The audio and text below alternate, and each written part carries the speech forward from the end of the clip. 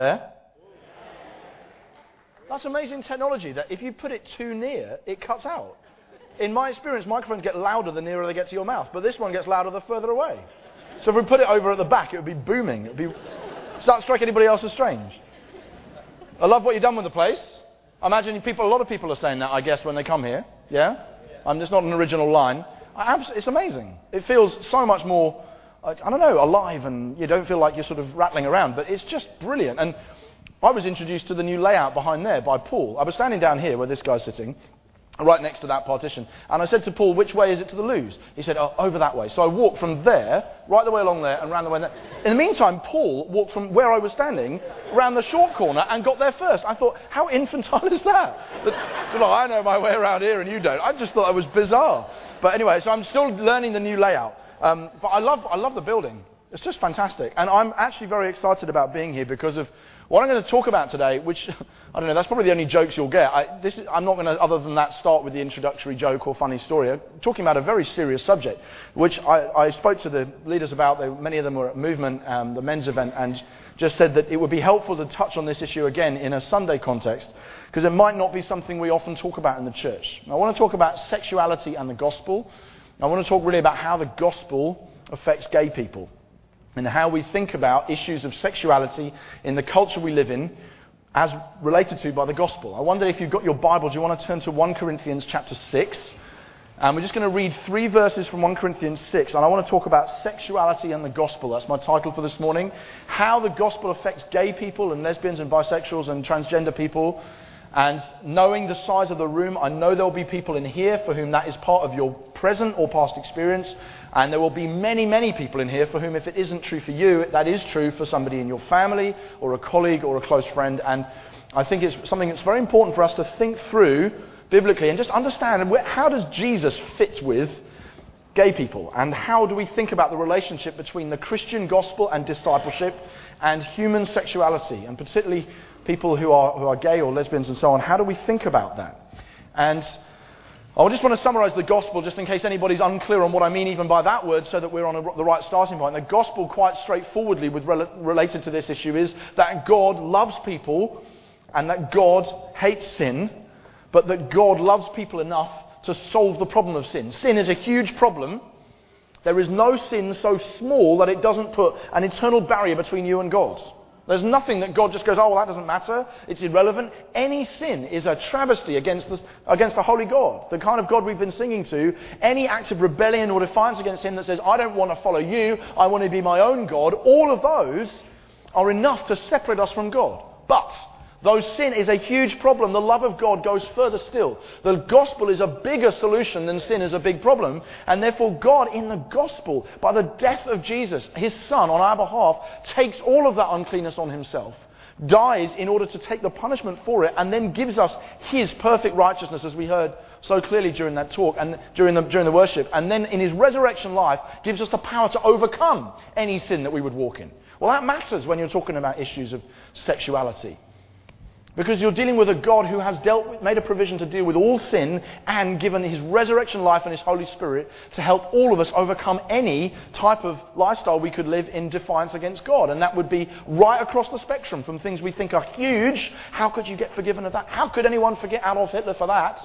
Right the way down through to things that we think are very trifling, very little. Like the way I lost my temper with my son this morning before I came. I just think God has made a provision to forgive all human sinfulness against him in the gospel. But for a lot of people, it isn't that simple when it comes to being gay. That's just my observation of people in the church and in the world. It doesn't look like the thing I've just said about the gospel and the way God relates to human beings. It doesn't seem that simple when it comes to issues of being gay or lesbian or bisexual or transgender, which from now on I'll just call being gay. GLBT is the kind of preferred term, 4 letters: gay, lesbian, bisexual, transgender. I'll just say gay, but you know what I mean. People, all of these sexual issues being contained within that one phrase. And a lot of people would feel like that's an exception. That if you're gay or a lesbian, that's an exception to the principle I've just expressed, which is that God loves you and that you've sinned and that Jesus died to make you right with him and that now he gives you his resurrection life to live in freedom. And some might say, many would say, it's not that simple when it comes to being gay. For gay people who aren't Christians, of which I know there are many in Hastings, it can often feel like being gay is something that puts a permanent barrier between them and God, if not certainly them and the church.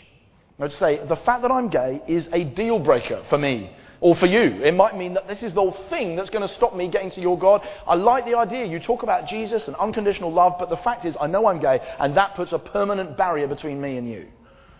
That's a lot of people would say that, or think like that. They might not express it as nicely. They might well express it very nicely, but that is a common perception amongst gay people who aren't Christians, of whom there may well be some in the room today. And so I want to talk to you. I want to help share where Jesus fits with that question and that understanding. For Christians, on the other hand, a lot of Christians can actually have exactly the same response, that there is an unbridgeable chasm between God and gay people. A lot of Christians can think there are gay people who are miles away from God, and there are straight people like me who are very close to God, and that's wonderful. And I'm so glad that I'm straight, but I'm not gay. A lot of Christians can think like that. And for Christians who are struggling with your sexuality, of which, again, I know in the size of room, you would be amazed, because I've done it before. If I got you all to shut your eyes at the end of this talk and said how many people in this room are struggling or have struggled with their sexuality, i.e. they face temptation towards people of their own sex sexually, you would be amazed how many people in this room would have their hands up. And I know there would be, because I've done it before. And I know the distribution. So you will find that actually a lot of people here will be struggling with those issues, or will have struggled with those issues. And for you, it can feel like that is the unforgivable or unredeemable thing about you. Yes, fine, he lost his temper with his son this morning. That's easy to forgive. He did this, he did that, she did that. That's forgivable. But this thing, this temptation I have to be attracted to people of my own gender, that is unredeemable. That's a permanent barrier. Every time you come into church, you think, well, it's all very well for all of them, but for me, there's just a gap between me and a holy God because of this thing. In other words, whether you're a Christian or not, and whether you're straight or gay, a lot of people will feel like there is a huge difference between all other types of human struggle and the issue of sexuality. That is the one, for many people, that puts a barrier between you and God. And therefore, I want to read 1 Corinthians 6, 9 to 11, and I want to point out something that's absolutely critical from it, and then ask 5 questions that are very common that come up on this issue today. Paul says in 1 Corinthians 6, verse 9, "Or do you not know that the unrighteous will not inherit the kingdom of God? Do not be deceived. Neither the sexually immoral, nor idolaters, nor adulterers, nor men who practice homosexuality, nor thieves, nor the greedy, nor drunkards, nor revilers, nor swindlers will inherit the kingdom of God. And such were some of you. But you were washed, you were sanctified, you were justified in the name of the Lord Jesus Christ and by the Spirit of our God." Don't you know? Don't be deceived. There are the people who live their lives characterized by this kind of sin don't inherit the kingdom. And a lot of you were like that. But then God washed you and made you different. But it's interesting that list of sins doesn't begin with or even build up to people who practice homosexuality. It begins with it has a whole list of things that many of us might regard as a little bit trifling. You greedy? Anybody here know people who are greedy? Somebody in your life group or home group who's greedy? You come across them before? No, no such thing as greed in Hastings, I'm sure. You just think, well, that for Paul is that's in the same list. Swindlers? Anybody know any Christian who's ever fiddled their taxes? Who's ever said, actually, I won't declare that? Yeah, I know. If I walk through the nothing to declare aisle rather than the to declare aisle, I get away with it. You know, that swindlers, liars, cheats. People who say, you cheat? I used to cheat a lot when I played games until I realised how serious it was. I just used to enjoy games more when I won. It's awful, but I did. And I was in here, but do you know what? Never once did I walk into church and just feel that I am a cheater. That's my identity. And now, because of that, there's an inseparable barrier between me and God. I never used to feel that. Yet somehow, for this one item on the list, men who practice homosexuality, suddenly people can feel that. I don't think it's valid. I don't think that's the way Paul expects us to respond to this issue. God would say, all of you were living in lives of rebellion and violent rebellion against God. Hatred of God. I don't want to be governed by him. I want to be my own God. That's idolatry. I will worship Andrew. It's all about me, Andrew. And that's how I live like that. And then, sorry, that's for those who don't know, that's a song we used to sing a few years ago. And it's got lines that make it very difficult to get right which way round it is. So you quite often find yourself, it's not about you, me. It's all about you, me. Have you done that? You get the, which one is it, me, you? And you think, oh no, am I going to be struck down? Anyway, it was a song like that. But actually we live that way, and we live as if we're God, and then Paul says for all of that manifests itself in dozens of ways. Your sexuality and your thought life and the life of your money to do with greed and your life to do with your friendships and relationships, all of them are corrupted by this decision you've made to make you your own God.